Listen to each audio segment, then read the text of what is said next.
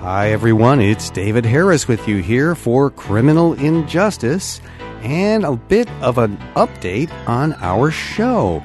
It's June as you're listening to this, and we are taking a bit of a hiatus for the month of June. We won't be bringing you any new full interview episodes, though we do anticipate a few news bonuses. But we have some changes ahead, and we'd like to tell you about them before they just hit everybody in the face. And I get to have with us to explain everything our ace in the hole producer, Josh Rollerson, my partner in crime here. How are you, Josh? I'm good, Dave. I'm going to put that on my business card, ace in the hole. Yeah, I like that. Thank you. Not the partner in crime part, just that ace too. in the That hole. too. Yeah, all right, for sure. Yeah, you can have either one or both. Yeah, so we have some changes ahead, and we want to talk to you about them. We've wound up season 6 with our last episode. That was number 105 with Professor Cynthia Lee talking about use of force law changes. And when we come back, we'll be starting season 7. More significantly, we've got some new arrangements that we're looking at that we really think will give us opportunities to not only continue the podcast at the level of quality and insightfulness that you've become accustomed to, but to reach out and do some new things. We have some new partnerships on the way. So the first thing we're going to be doing is we're going to affiliate with a new media network called Post-Industrial. And Post-Industrial is headquartered here in Pittsburgh. Josh, why don't you talk a little bit about Post-Industrial? Sure. Post-Industrial is kind of a new media startup. It's just come about really, I believe, just this year, maybe a year or so in the making. And it's comprised of some journalists who work for national markets but are based in Pittsburgh or have some connection here. It's part of this sort of push to really enhance and expand local journalism. You're seeing a lot of media markets around the country, and this is one of the really exciting ones happening in our part of the world. So it's sort of a two-part thing from what we've been able to tell. That's right. On the one hand, you've got an actual full-time media operation. They have a newsroom, they have reporters and editors, and they're working with freelancers, and they're putting out, I believe, a monthly magazine. In addition to that, a website, and they've got an email digest and a lot of original content coming out of there. In addition to that, they have convened a sort of coalition of folks like us, podcasters and other content producers that are based in Pittsburgh. As the name suggests, the focus is kind of on Rust Belt issues, sort of broadly defined issues that affect our community specifically, but also others like ours. Absolutely. And they were very excited to affiliate with us because we're created here in Pittsburgh. We often offer content and stories originating here in Pittsburgh. Our longtime affiliation with WESA Public Media here in Pittsburgh was another big factor. They've heard that over the years. And so we look forward to all kinds of new possibilities that are there with these new partners and collaborators, getting into other media streams, maybe doing live events, all kinds of things. But most immediately, the change you'll probably notice first is that we're going to be using some advertising during the show. Now, nobody who listens to podcasts, I don't think, will be really surprised by this. Do you agree? Definitely, yeah. I mean, this is something that you hear on a lot of podcasts. For sure. And it's something we have looked into in the past on the show. And we've had some opportunities and have walked away from some of them. One reason I think that this opportunity was particularly appealing was because of the local connection that we were talking about. But also, I think we know that the content of the advertising is going to be a little bit more targeted toward perhaps our listeners, or at least it's. I don't think it's going to be too out of sync with what people will be expecting when they listen to Criminal Injustice. Absolutely, and I think that made a lot of sense to us. The thing to really understand is that it'll give us the ability to do some new things, to up our game in certain ways. It's already pretty up, in my opinion. So I'm not thinking that we have a lot of things we need to fix, but we'll have the ability to go above and beyond in certain circumstances than what we have done before. We will completely maintain our editorial independence. Nobody's going to be telling us what guests to have or what questions to ask, though we may, through our network affiliation, have opportunities that maybe wouldn't have come our way otherwise. And that's a good thing. We'll keep the quality of the show at exactly the high level it's been. The kind of things that you've tuned in for will still be there all the way. So that's the most immediate thing that we're going to do, and we think it's gonna be a good matchup for us. Now, there's more too, as they say in those late night commercials. Wait, there's more. Indeed, building on the theme of taking the show to the next level, another possibility that we've been looking at, and this is another business model that's going to be pretty familiar to a lot of podcast listeners, and one that we've dabbled in, one that has some familiarity to us insofar as we have our roots in public radio, which is an industry in which 2 or 3 times a year, you drop everything and you go on the air and you ask people for their money. That's right. Want them to contribute. Want them to become members. Exactly. And we find that there's actually kind of a hunger for this. People want to feel like they are contributing something. There is certainly a sector of super fans that want to do that. So we want to create an opportunity for our listeners that are passionate about this show to also be supporters if they so choose, and kind of be a part of that effort. But we really want to emphasize this is all carrots, no sticks. We are not taking anything away from our loyal listeners. We don't want to punish anybody that's been enjoying the free content. We're going to continue providing excellent free content, but we're going to do a little bit more on top of that. That's right. We have some really interesting ideas that we're cooking up, and we're going to offer them for those who might want to contribute, might want to become members. Nobody will have to do that. The show will still be there for everybody. But keep your eyes open, your ears open over the next few weeks, couple of months. I think you'll see some interesting, new, fun things out there. Nobody's going to lose anything. It's all what you can gain as we go forward. And, it's worth saying, just to emphasize this isn't anything that's going to make anybody here in this particular studio rich. I can tell you that. I mean, this whole thing has been a labor of love from the beginning. It certainly hasn't been a labor to make a lot of cash. And this isn't really going to change that. What it'll give us the ability to do is to bring ourselves to more listeners, to boost our signal, you might say, to reach out and do some other things and get some more help that we can really use. All of this is by way of simply enhancing the quality of the product, bringing more to people who want to pay a little bit, going forward into what is a more familiar world to, I think, most podcast listeners. I mean, I've actually had people ask me, how come there's no advertising? There's advertising on all the rest of the podcasts I listen to. So I don't think this is going to really surprise anyone in that respect, but it is for the purpose of enhancing what we do. Well, I would add to that list of benefits that you mentioned to the membership model that we're kind of pursuing now, that, in addition to providing us some resources that we don't currently have and opportunities to do better and do more.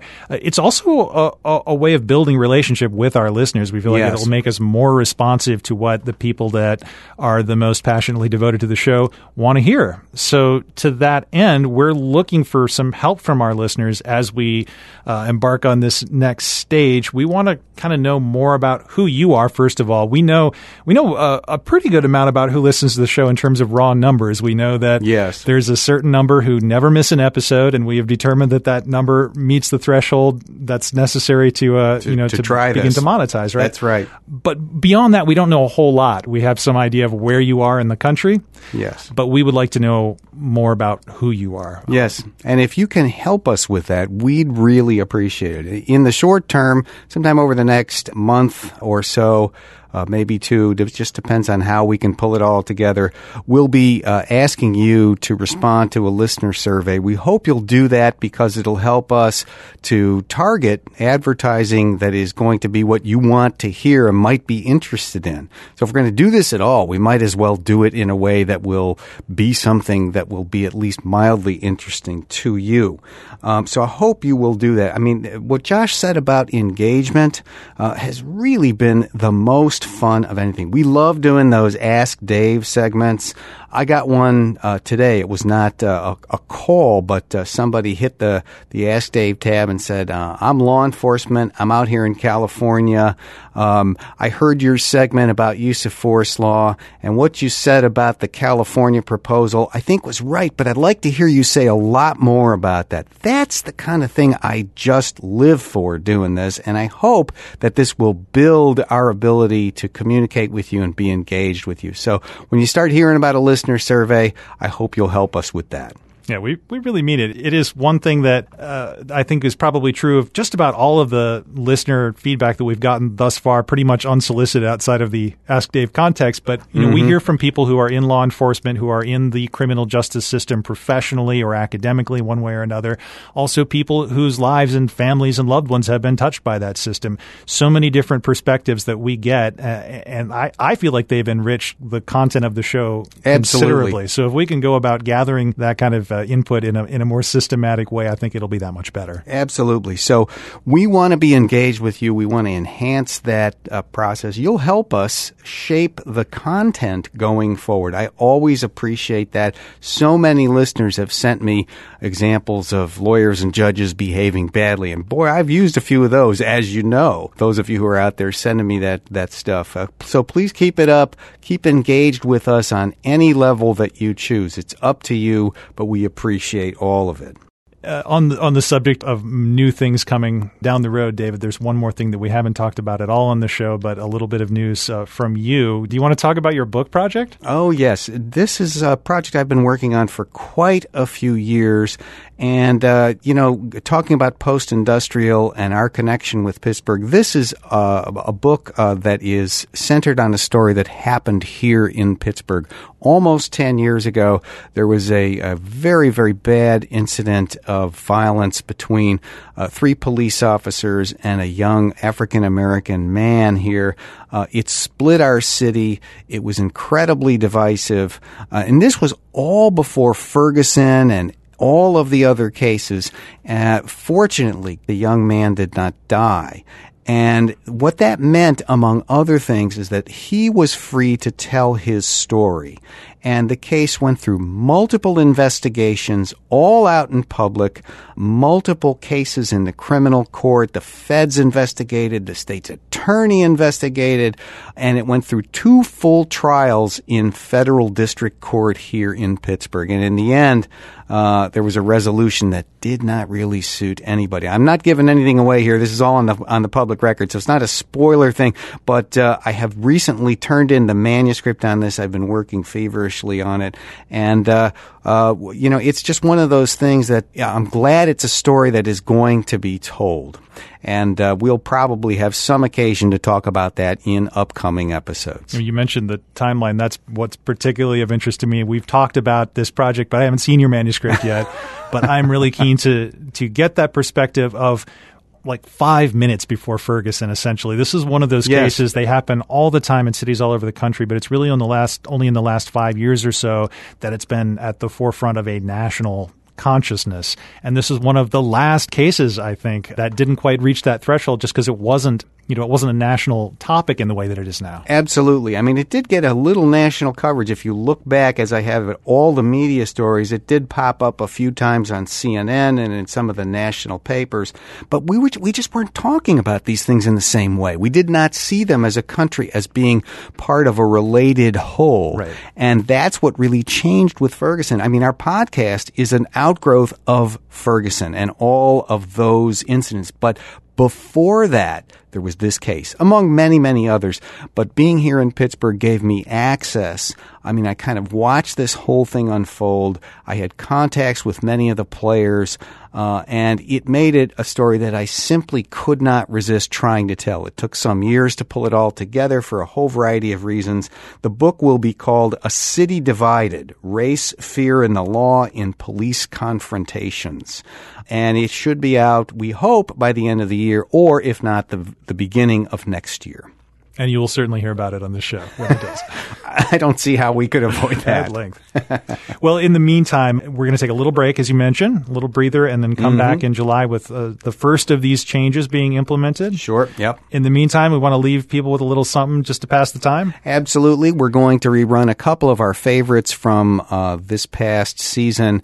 We're going to hear again the episode with Matthew Horace, the former police officer, former federal law enforcement officer, who told us about his book, The Black and the Blue. Great episode number 96. And then Jamie Calvin of Chicago, the longtime journalist and human rights activist who did so much there over many, many years, who's still doing things there, broke the Laquan McDonald story and talked about transparency in policing, kind of forced on the police department in Chicago. Intensely interesting episode, number 97. There may be a few more if we decide we need to lengthen our break a little bit, but that's what we're thinking about now.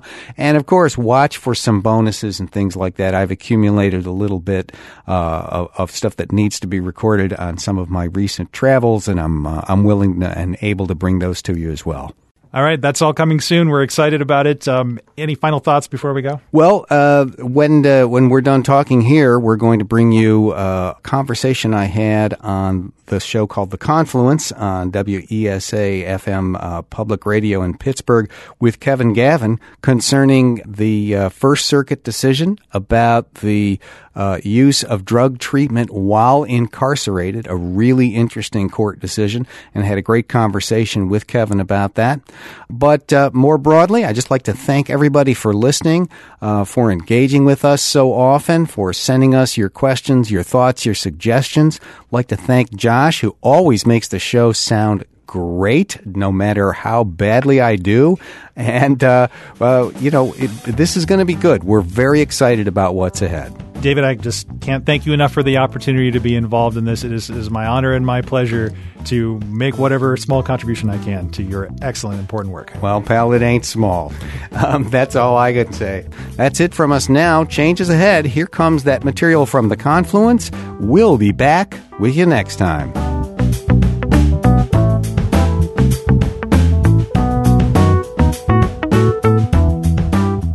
It's The Confluence on 90.5 WESA. I'm Kevin Gavin. This week, a federal appeals court addressed the right to treatment for an inmate who suffers from opioid addiction, a move that legal advocates say could have wide repercussions. Joining us to talk about implications for Pennsylvania is University of Pittsburgh law professor and WESA legal analyst David Harris. David, welcome back to The Confluence. Kevin, good to be with you. All right, it started in a Boston court talking about a rural jail in Maine that addresses the right to treatment for opioid addiction while incarcerated. David, is this the huge step that some analysts are saying it might be? Well, it could be. This is a case that has now come out of the Federal Court of Appeals for the First Circuit, which covers Maine, Massachusetts, New Hampshire, Rhode Island, and Puerto Rico. So it's limited geographically, but this is part of a larger argument about both health care inside jails and prisons, and also about the proper role of drugs and medication in treatment for the opioid addiction we're seeing as a plague across the entire country. So to the extent that we're facing that in so many places, this will be looked at as a leading case, even if it doesn't bind any particular state except it's four that it was decided in. Now, the ACLU in Maine argued that withholding treatment would violate the Americans with Disabilities Act and the Eighth Amendment of the Constitution. Under the ADA, it's illegal to discriminate on the basis of disability, and this includes people who have gone through or are going through drug rehabilitation. Did that seem like a strong argument from the ACLU to you? Yes, and that's because this is a congressional statute. The Americans with Disabilities Act has been basically strengthened over time since its passage with regard to what it covers, and particularly there have been controversies for years about whether addiction is a disease or whether it is something else. And I think in our society generally, particularly with the opioid crisis, we think of this as much more of a disease occurrence than a moral failing. That used to be the other way of looking at addiction. Now we're looking at it as a health problem, as a disability even, that needs to be treated. The other argument that they made in this case was based on the Eighth Amendment, And that's cruel and unusual punishment for these purposes. And you can't simply put people in prison and say, we're not going to give you proper medical treatment. You cannot withhold that in a way that is arbitrary. And that's really what this argument would be. So there was both a statutory and a constitutional argument, which made for a convincing argument before the First Circuit. And again, the First Circuit, New England area. Yes. But what can you tell us, realizing you're a legal expert, not a health professional, Sure. but what's happening right now, whether it's Allegheny County Jail or our state prisons, as far as treatment for inmates? Well, without getting into specifics, because we're talking about so many different counties, each with their county facility or one that they share with another county, in our state prison system, what's happening generally is that the prison system is becoming overwhelmed with addiction cases in the form of the inmates that they are housing. As the police arrest and bring people in for criminal offenses who have an addiction problem, these people, some large percentage of them, end up in our prisons and our jails. Mm-hmm. And our jails and prisons are not set up as addiction treatment facilities. We have the same thing happening and have had it happening for a long time with mental health. Lots of people with mental health issues end up in prisons and jails. And prisons and jails have now become so overwhelmed with these other kinds of social problems that would really be more appropriate to other kinds of social agencies, that they face the choice. Do we treat them? Do we treat them properly? How do we do that when we're not set up for that? And it's a very, very difficult set of issues. So you see more and more prisons and jails saying, okay, if we're going to be a place with lots of addicts, unless we treat them, they're going to end up on the street someday with the same problem. And how are we going to be better off? But are the staff equipped to do this, though? No. I mean, in a word, no. I mean, there are very good, very dedicated professionals within the correction system who have jobs of helping people with addiction treatment and other kinds of social issues. They do the best that they can. But do we have enough of them? Do we give them enough resources? Do we have programs of a scale that can really treat the full problem when people are in prisons? No.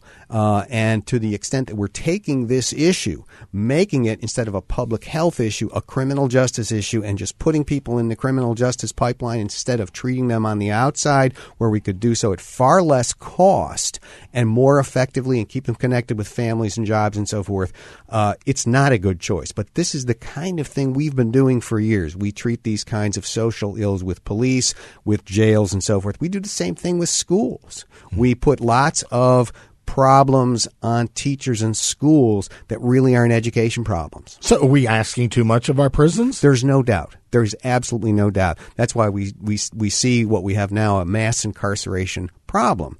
There are people in jails and prisons that definitely belong there. I want to make sure to say that. They can't live out among us. They are predators. But that's actually a fairly small number relative to the number we have incarcerated. We can't abolish prisons. I'm not in that camp, though there are people who say so. But we could do with far less people in them, put those resources into our communities to keep people from going to prison in the first place. But when they have these kinds of problems, like opiate addiction, to treat that outside in the community as the public health problem that it very clearly is. When we put that into the prison system, there is no chance that the prison system will be able to cope and do as good a job as our outside agencies could. And it's not their fault. So how might this appellate court decision change what's happening now, or maybe lead to a change? Well, it's a kind of leading case that other courts of appeal and federal district courts will look at and say, if a person comes into the system with an addiction problem that has been treated with medication, at least one high-up federal court has said you can't just discontinue that treatment arbitrarily. You got to go ahead and treat it. So it will be looked at as a leading precedent. Even outside the 4 states in Puerto Rico where it governs, it's going to be something lots of courts will look to. David Harris is WESA's legal analyst, a University of Pittsburgh law professor, and he is the host of the Criminal and Justice podcast. David, thanks as always. My pleasure, Kevin. Criminal and Justice is written by David Harris and produced by Josh Rawlerson. For more information, links, and past episodes, visit criminalinjusticepodcast.com.